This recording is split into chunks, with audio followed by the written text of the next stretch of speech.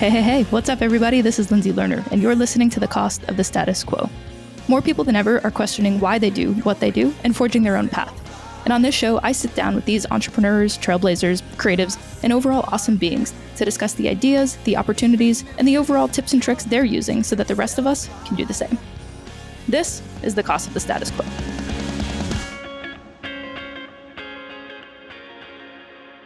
Today we are here with Britt Rowe, an awesome human who can be found singing at the theater, creating in every sense of the word, influencing for brands she loves, and her most recent endeavor, Hella Awkward, a conversation game made to deepen connections and stimulate memorable moments, all while having a damn good time.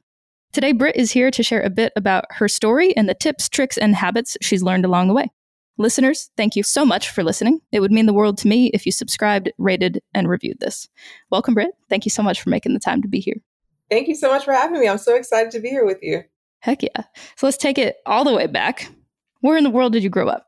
So I grew up in Grand Rapids, Michigan, which is on the west side, the opposite end of Detroit. Everyone always thinks Detroit, but it's the opposite side. I'm about an hour away from Lake Michigan, and I'm the oldest of 5 siblings. So we had a rambunctious time growing up, definitely. But yeah, I'm a Michigan girl. I'm in the Mitten State. Where are you calling in from today? I am in Harlem, New York City, my second home now. I've been in New York for like 11 years. It's crazy. That's a long time. So growing up, Michigan, were there any sort of expectations or thoughts around what you would be or what you would do when you grew up?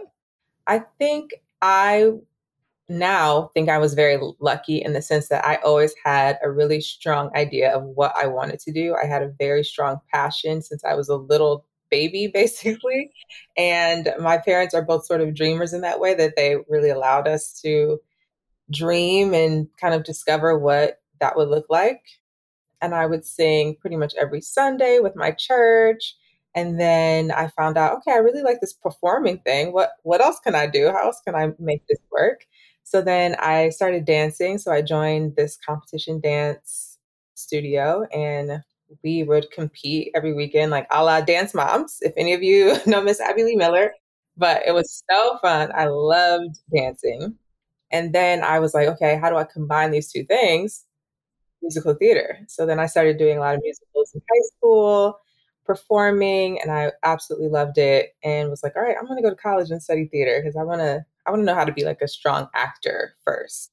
I got my bachelor's in fine arts. That was really my goal, was, okay, I'm going to become a theater actor, and I want to, work on the biggest stages, which of course is New York. And so that was always kind of where I thought I would end up throughout all of college. And then when you're a senior in college, you get to pick either New York or LA, and you get to do like what they call a showcase. We basically invite agents and casting directors, and you do like either a monologue or a scene or a song. And so you head to New York. What plan are we going off of at this point? Acting, there's no guarantee. Like, you have to audition for anything and everything, and you never know what's going to happen. So I knew I needed a job. So I had to pay my bills right out the gate. And one of my roommates that moved with me from school to New York, she had been working at Victoria's Secret in Michigan, and was like, oh, I can transfer my job and just get you a job. I was like, great. Sounds good. So we did that. And then because of that showcase, I also had a person who was like interested in freelancing with me as an agent. So that was great. And then there's a few different websites that you can use in New York to look up auditions. So I was registered on all those websites, and I got here and I was pounding the pavement, as they say. I was up at the crack of dawn, going to every single audition I can go to. And I was like, I just need to like start working and figuring out how this all works and how you can make it happen. So I would say that first year, I was just like nonstop, like, this is what I have to do. You have to be up at these auditions at like 6 a.m. in order to even get seen to audition.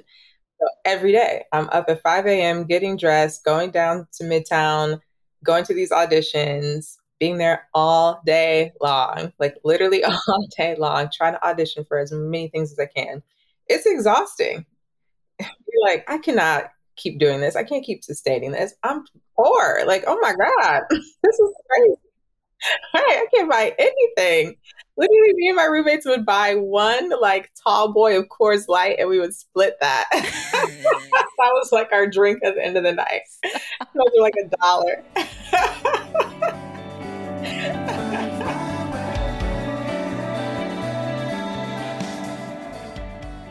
So somehow you're going to have to fill in the gaps for me here, because somehow rumor has it that you've worked with brands like Wander Beauty, Netflix, Suave, Carol's Daughter, to name a few.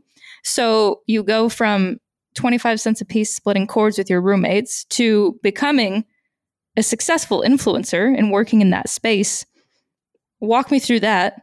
And then what in the world does the influencing space look like now? Because that's something that we've talked about a few times now on this podcast, is the amount of jobs that are now available that previously were not available. And being an influencer legitimately is a job, is a career, takes an enormous amount of work. I think a lot of people make fun of it because it's something that is so new and it's so foreign to them, but it's the world that we exist in now.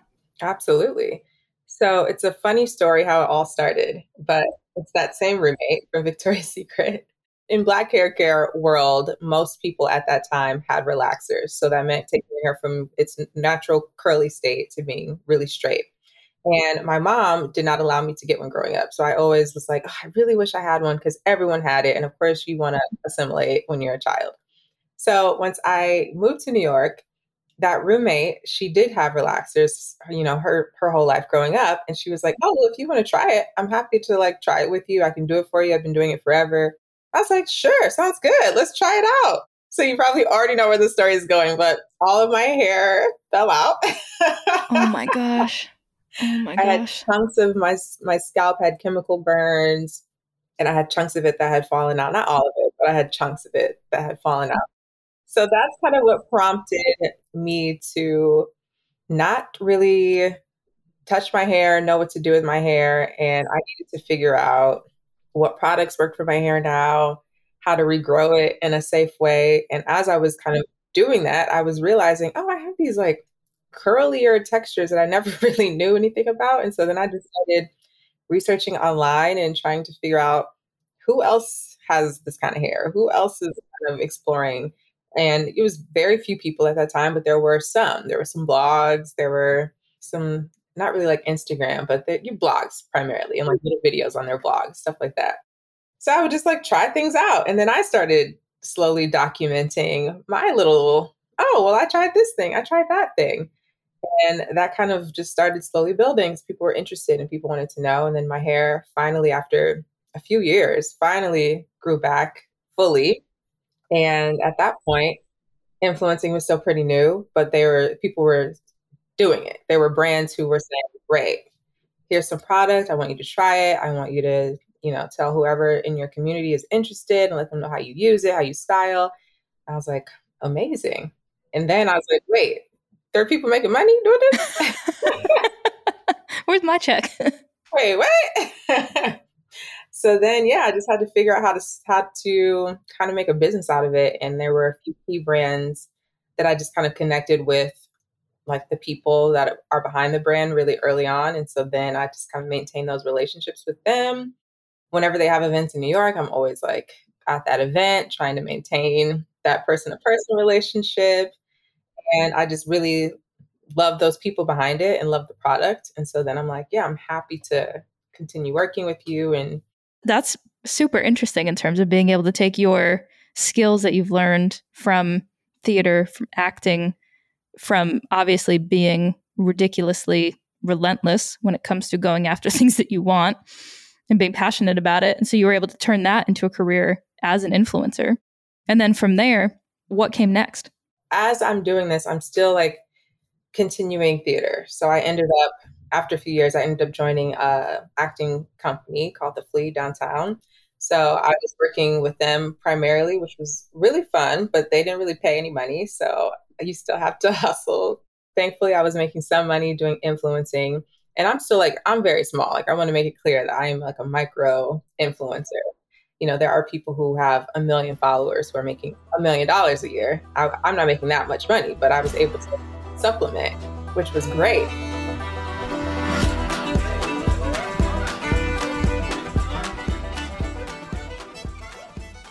And so March 2020 rolls around.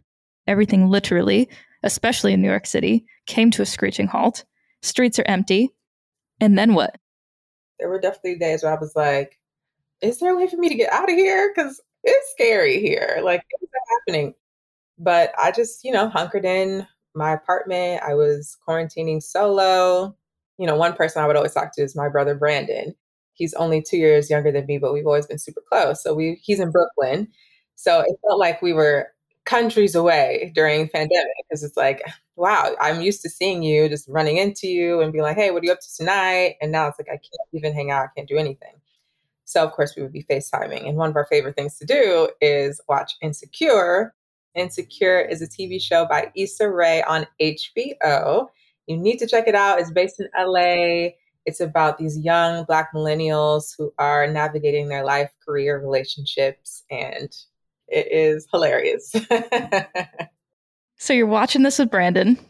I don't really know if it was just like a light bulb in his head. I don't know. But he just had a moment where he said, wow, we should really figure out a way to kind of continue these sorts of conversations that we've been having because I'm really enjoying these conversations. We just decided, what if we just put a bunch of conversation starters or ideas or topics or scenarios and just put them in a big document and just whenever you think of something, you write it down. And then every week we would kind of go through and power through a bunch of different ideas and just brain dump onto this electronic paper. And once we had hundreds of these, we were like, okay, this could be something. We didn't know what it could be, but we were like, this is kind of cool. So we compiled it together, sent it to a bunch of friends and family. We're like, hey, can you walk through these, ask other people these, give us some feedback on this? And people were like, sure. So once we got a bunch of feedback, then we were like, it was kind of shaping. We were like putting things together and it was like, what if this? What if that? What if that? What if this? So Jane, his now girlfriend, she is a product designer by trade. So she was like, oh, I want to design whatever this is going to be. So we're like, great. My brother has been working in like business development. So he was like, I don't really have a lot of time because I'm working, but Britt, do you think you can kind of like lead the charge on figuring out what this is? And I was like, great. I have nothing to do. So so basically it just became three of us figuring out how to make a product. What is this product? What does the design of an imaginary product look like? That was a fun time. That was really exciting. That's amazing. Well, the ideation phase is always the best. And so how did you come up with the name? So we had a list of a bunch of different names. And the first thing we did after we got that list was we looked legally and we're like, okay, what's already taken? What can we actually use? And that helped us cross off a few things. And then we just talked about like, okay, what does this feel like? What does it want to be? What is it? What emotion should it evoke? How do we want people to feel when they see it and hear it?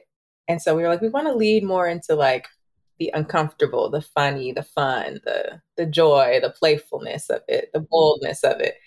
So we were like, okay, it's awkward. Like it's inspired by Insecure. And sometimes I'm awkward. Sometimes we're awkward. And we can lean into that and then just embrace it rather than trying to avoid it, which is what we usually do. So let's just be awkward about it. I'm like, yes, awkward. So they're like, yeah, awkward. And then because the show was based in LA, we thought bringing in the Hella was a fun way to just kind of call back to that again. So the Hella Awkward was then born, and there was nothing already used. There was no business around Hella Awkward. There was no, legally we could use it. On social, we could use it. So I immediately just like buy the domain, all the social things, and then we're like, great, let's get started.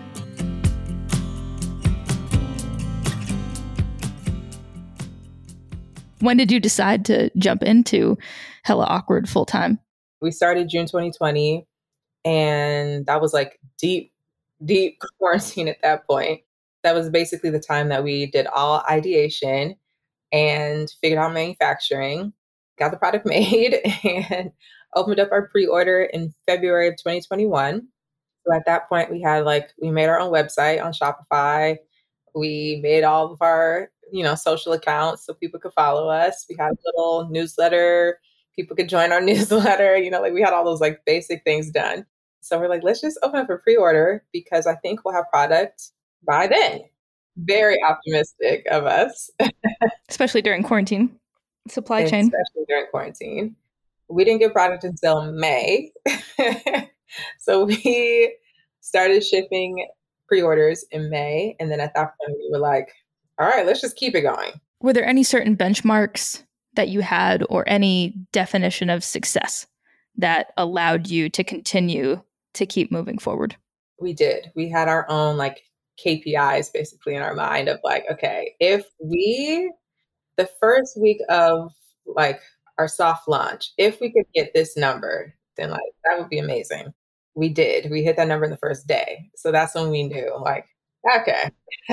And it was not like some big crazy number, but we hit it. So that was very exciting for us.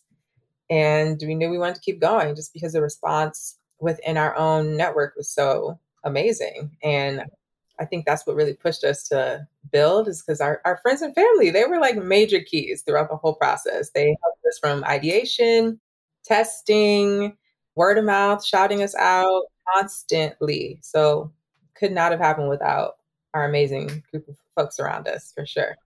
Obviously, like you touched on, Insecure was specifically created for and by the Black community. Obviously, Insecure takes place in LA. Is that the similar community that you've built around Hella Awkward on the East Coast now? Yeah, for sure. I mean, just also noting that Jane is a Malaysian immigrant. So for us, it's about bridging cultural differences. So we want to make sure that, all people of color are involved and like feel like they're a part of this too. And it's inclusive. Like everyone can play, everyone will enjoy it. But me and my brother, we did think, okay, Black people are top of our mind. And we want to make sure that you feel yourself in this game and are like, you can go hard and be proud as Black people to say, yes, my folks made this. This is for me. And I'm here to support.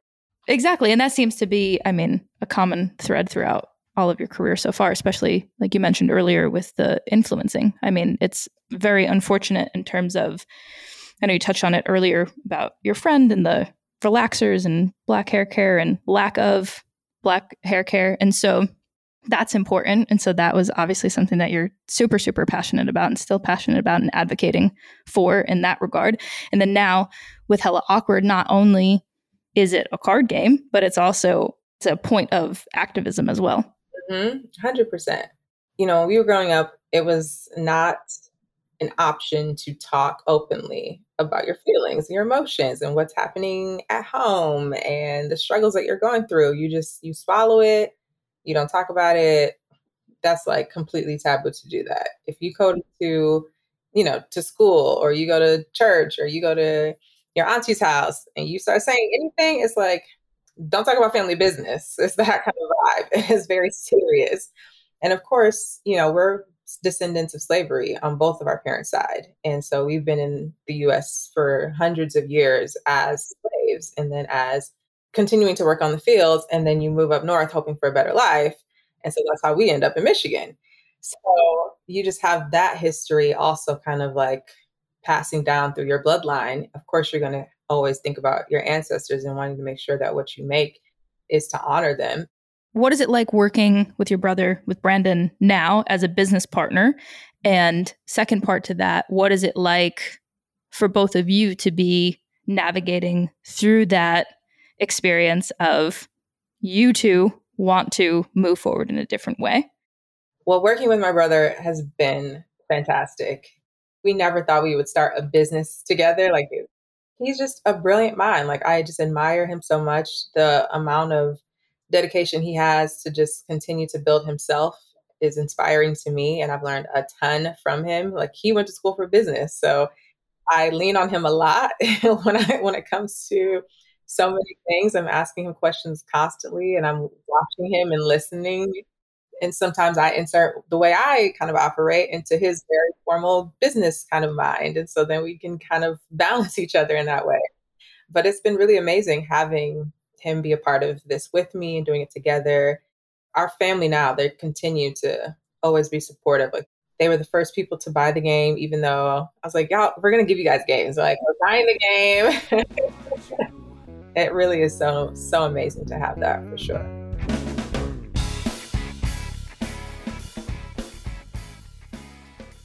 What sort of strategies have you personally implemented over the last couple of years, both on the personal front, but also professionally, that have allowed you and now the business to grow? One thing about me is I'm like an ultimate researcher. I like to know everything I can know about something before I get started. And it's like a pro and a con because it can also like hinder you and hold you back. So I'm really glad to have been working with my brother and Jane because it forces you to have to just figure out and do it. Because now I'm like, I have other people that are relying on me to have information so that we can make business choices. So I would say knowing that I can not have to be perfect on anything, knowing that I can have like, all right, this is the information I have so far, and we're going to continue building that information list. But these are the decisions we have to make now.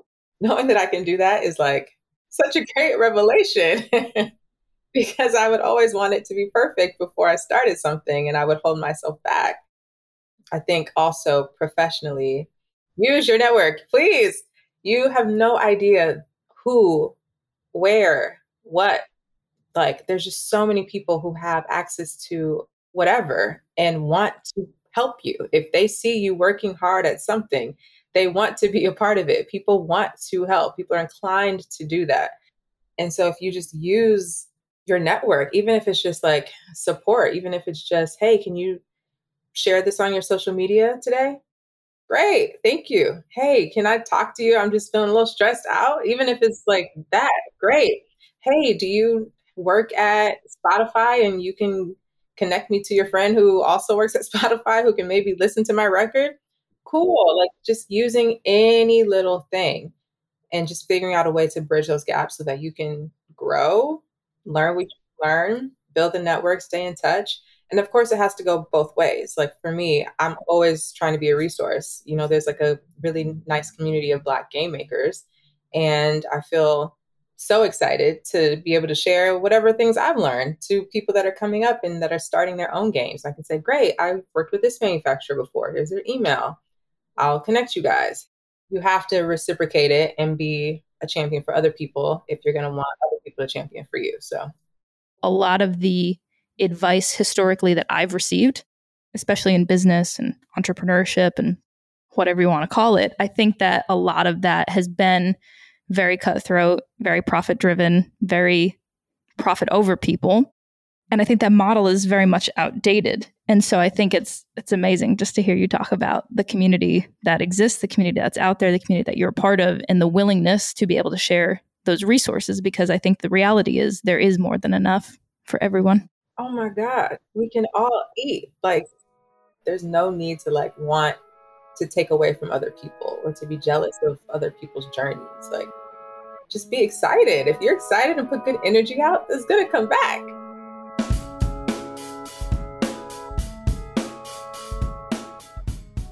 Before we wrap up, there are two questions that we ask every guest. And they are, what is the worst piece of advice that you've ever gotten? And what is the best piece of advice that you've ever gotten? So I think when it comes to people giving advice, I always can filter. So nothing ever seems like bad to me because it's always like, great, that's your point of view. That's your perspective based on your experience. Great. If that works for you, then I'm so happy for you to have that. That might not work for me and where I am in my life. So maybe it's something that I can jog to say, ooh, maybe someday that'll come back and will work. Or maybe it just doesn't work. And I'm like, great, I can pass that on to the left. What is the best piece of advice that you've ever gotten? I think something my brother told me very early on is just, I can't even put it into like a phrase that makes it cool and nice. But basically I was like, oh, do you think we should tell people about Hella Awkward before it's like out? Like, should we tell people our ideas? Like maybe it's, we don't want to like somebody like to take it or steal it. And he was like, the precious ideas that you have in your mind, no one could ever work hard enough to make that a reality. like you could. So it's impossible for someone to steal it because you're the one that is going to work hard to make it happen. And I was like, oh, yeah, you're right. That's it. And what you said earlier touched on that idea of done is better than perfect. And just being able to just do it. I think we get so caught up, a lot of us, in this analysis paralysis. And if you did that, then we wouldn't have Hella Awkward. And it's dope. Thank you.